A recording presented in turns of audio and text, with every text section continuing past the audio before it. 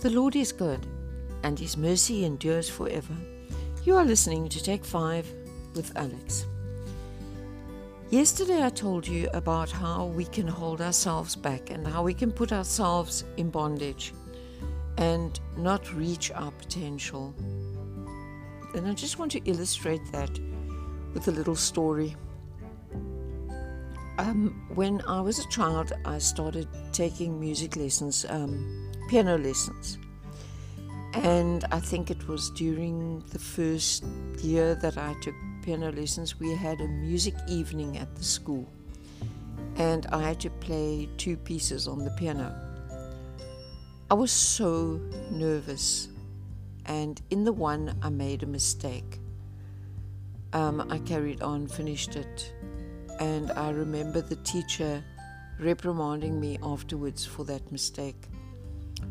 And from that time, every time I had to perform in public, I made a mistake because I was so nervous before time. I was just shaking like a leaf. Even my piano exams, I remembered the one exam I did that the examiner actually said to me, "Stop, calm down, and start again." It was an ordeal instead of a joy. It was just really not, performing was terrible. And then one night when I was in boarding school, there was a dinner for the matrics, and there were some kids that were some of us were asked to entertain them, and there were kids that were singing and dancing, and I had to play a piece. I made a mistake, and people started laughing, and I actually just ran out of that dining room and went up to my room and sobbed my heart out. After that, I did not really perform. I tried to avoid it at all costs. Then a few years ago at our church, we have a Christmas dinner once a year, and at that Christmas dinner, people are invited to perform, to entertain the guests. Anybody can just get up and do something. So our family being quite musical, my husband and my son decided that we should perform. So my husband was playing the guitar, my son was playing the drums, and I decided to sing. Okay, I'm not a singer, but I thought, whatever, I'll do this.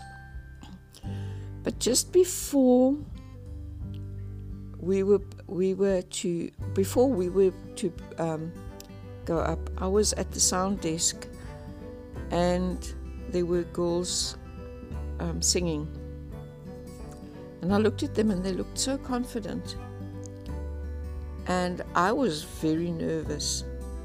And there at the sound desk, I started praying. And I said to the Lord, "I'm so nervous.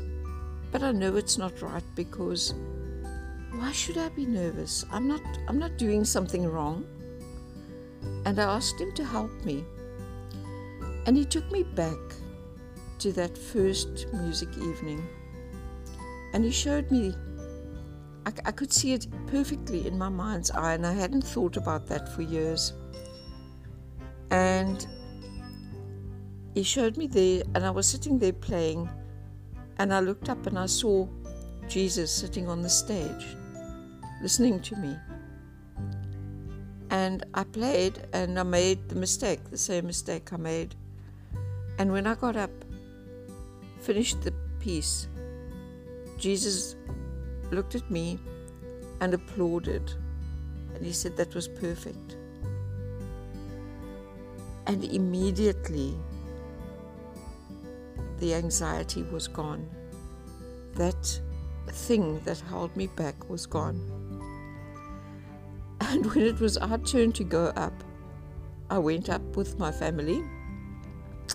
We played, and it was an absolute disaster. I mean, everything that could go wrong went wrong. The monitors didn't work properly. There were mistakes. It was really bad.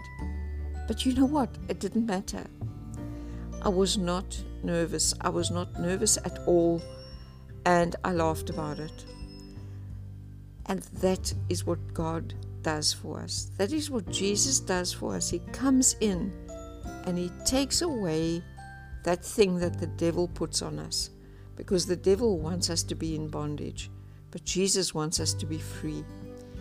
And now I can speak in front of people. I can do things which I never could do before without being a nervous wreck.